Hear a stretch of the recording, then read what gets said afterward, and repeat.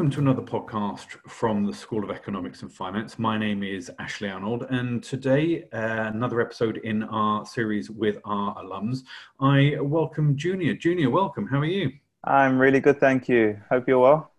I'm very well, thank you. And again, I keep saying this over and over again. We're doing this via Zoom. We're still in lockdown. So any interruptions, any sirens, any sort of knocks on the door, that's the reason for this. So let's kick off at the very beginning. So you chose to come to Queen Mary University and the School of Economics. So what was your sort of decision process like? What was your thinking behind coming to Queen Mary, I guess? I think at the time I had started in 2008, which was, the height of the recession then. And I think economics was a big part of the news on a daily basis. And I was sort of at that crossroad where I was coming out of a really good college and I had really good grades across the board, and I wasn't quite sure which one to focus on, sort of jack of all trades. And with the economic crisis at that point, I thought it was a good time to actually start to learn and understand what's really happening. Because clearly, economists are going to be very, very important in the future. So that was my bet, and that was my reasoning behind going for the School of Economics, actually. Yeah, and that's good to hear, because there's a lot of people now, I'm sure, looking at these sorts of subjects and going, how are we going to help the economy? And maybe, these are the subjects I should be looking at. Then, and tell me more about, Queen Mary itself. I've talked to a lot of students and alums, and they tell me so many things. A lot of it revolves around food, funnily enough. But just in terms of, what it's like to be a student, I know it's some time ago, but I don't think that's changed. And what sort of things should be suggesting to people looking to start in September? Do you know what? It's one of the best universities. I mean, I've only been to one, but the reason I picked Queen Mary above quite a few others that I had as my other options was I knew that the environment would set me up very well for whichever career path I wanted to go. It's the university's got an outstanding reputation, and just to be able to piggyback off the back of that, I knew it would work out really well for me, regardless of what I studied, to be honest. But in terms of the actual experience, I'll say I didn't get the typical university experience, mainly because I lived in London and it is at London University. Mm-hmm. But that's I didn't feel like I needed that at the time. I know a lot of people try to sort of leave home just to get away from the parents sometimes to go to university. Luckily, I was actually living out on my own at that time anyway in London, so I didn't need to have any form of escape. So I really went into university to see the most I can get out of it, not just with my academic degree, but I was thinking, if I can leave here after 3 years, learning a new language, picked up a new skill, made some new friends, and I got a degree, that would be the most fulfilling thing. And with all the societies and the enrichment activities and all the associations that's involved with Queen Mary, that's definitely possible. You can come out of there with more than just a degree, which is obviously very helpful in the job market, but new friends, life skills, new experiences, and yeah, maybe even a new language. As opportunities are abundant, really. Yeah, and a lot of students and alums tell me that, when you join, you must get involved in a society that's of interest to you as a person. Would you agree with that, to sort of just jump in and go for it? Yeah, I'd say typically don't do what I did and sign up to every society just because it's Freshers' Day and they're all handing out sweets, so you have to sign up to all of them, because you will get your inbox full. And to be honest, you that's your secondary motive for being there. The primary motive is the lectures that you signed up to. So you'll be limited in time. So I'd say, move around different societies, explore certain things, maybe go to the things that you're going to love, but also try out new things. I remember when I signed up for the first year, I signed up for fencing classes. Oh, wow. Yeah. So I was doing all sorts of things that I'd never had the opportunity or the privilege to try out before, just to sort of explore and discover myself. And that's what university is really about. But once you start to knuckle down, you start to realize that this is something that you're quite passionate about. Really go for it. I discovered my passion towards the end of first year of entrepreneurship and business. And although we had a business society, there wasn't quite, every time I went to the business society, they were talking about, just sort of typical business news, but it wasn't really focused on entrepreneurship. So I co-founded the Enterprise Society. And that's another beautiful thing about the university. There's opportunities. If there's something that you don't see there, you can be the person to introduce it. And that was the start of a nice lifelong journey with me in entrepreneurship, and just helping other students access. Yeah, I think it's a fantastic story because, when I was introduced to you and I was told all about you, and we'll revisit some of the school's extracurricular activities that you got involved in, economics. But tell us about your journey then since leaving. So you've become an entrepreneur, and you haven't just done the one thing, you've done many things, and they've all been successful in their own right. So tell us more about your career since leaving all those years ago.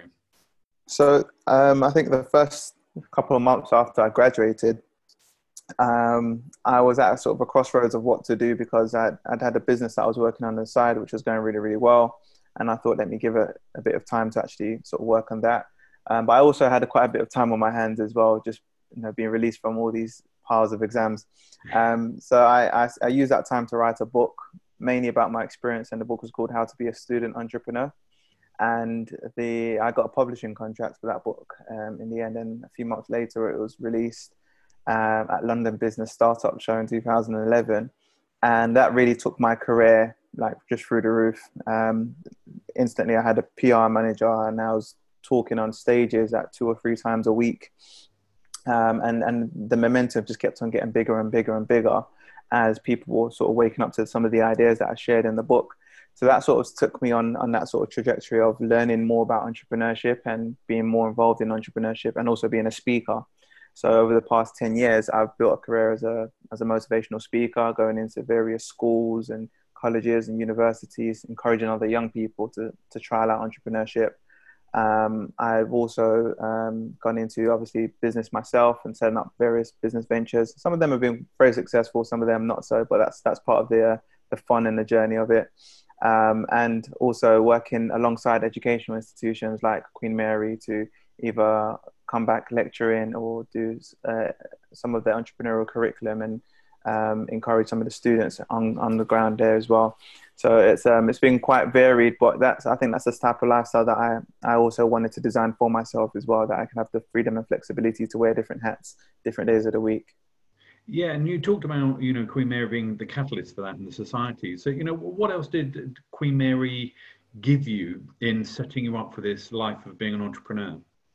Well, I realized that being at university is actually one of the best positions to launch your own business. Because not only do you get student discounts from everything, which helps save startup costs, I realized that, you can talk to the law lecturers and just go across the buildings, figure out how to set up your business legally.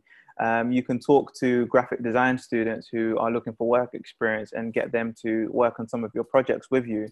It's a wonderful incubator being in this amazing space. And there's about 9,000 to 12,000 other students on campus. Surely you can find a product or a service to fit some of their needs. And then that's probably your first trial of your business. Then you can take that outside of it. So I realized that I was in this wonderful ecosystem, being a university student, but in particular with Queen Mary, not only was it the societies, but there was also the competitions. So there was business competitions and things that was happening. And I remember I actually got a grant for one of the business competitions, and also the wider network as well. Being plugged into various other businesses helped me build business networks and build business connections. The moment I graduated, all of that just disappeared. So I definitely encourage students to make the most of the opportunity while they're in that space, because it's a wonderful catalyst and it's a wonderful launch pad to set up any type of business, really. Just being in such an environment where there's so much resources, finance, ideas, discussions, and just opportunities.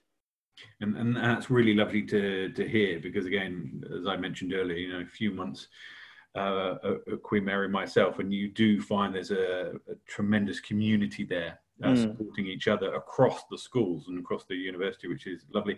And something we call Qnomics, you're still involved with that. So are you able to sort of tell us a little bit more about it, how it works, why people should get involved? Yeah, Qnomics is, I mean, it wasn't around when I was at uni, but I'm thank God that it's around now, because it is probably one of the most amazing initiatives that I've ever come across. It's basically given students the opportunity to get a taste of what it's like to be in a real world, doing the real jobs that they want to.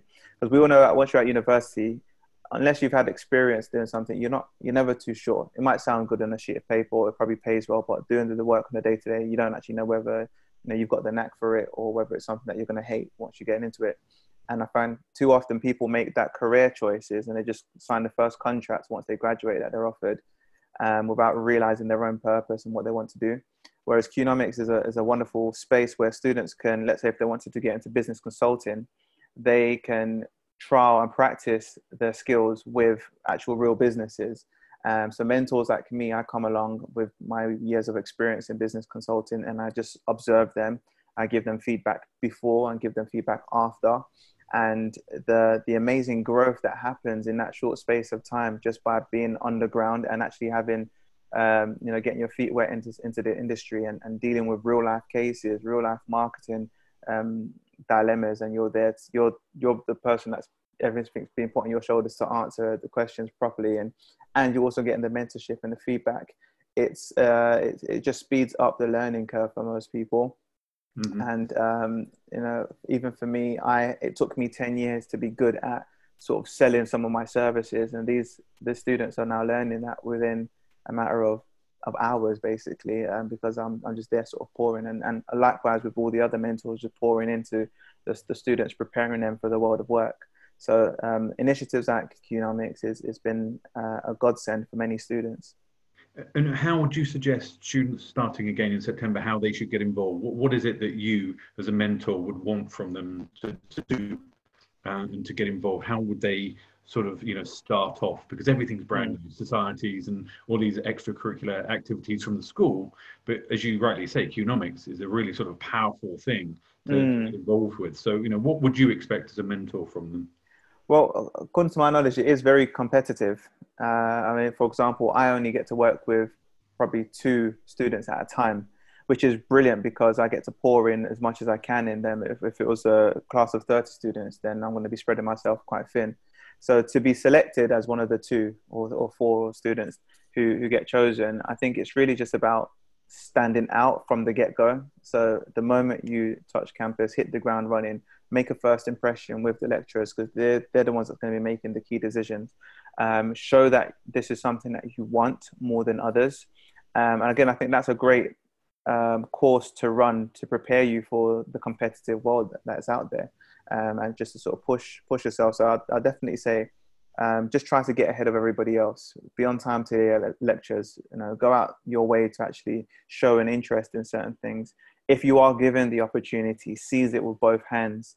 The worst thing is students being given amazing opportunities to propel them to a new realm, but maybe they missed the deadline because they fell asleep or they decided to go to the party instead. So seizing these type of opportunities is very, very important once they are given to you.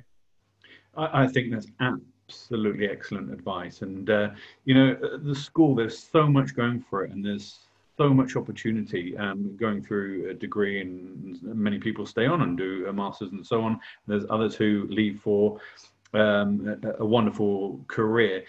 What I always like to ask people that I'm talking to, you know London incredibly well. We've got a lot of people coming from overseas, but what are sort of 1 or 2 things that, I know London's a massive place, but 1 or 2 things that we should recommend people listening now, that when you come, these are the things you must do in your 3-4 years in London.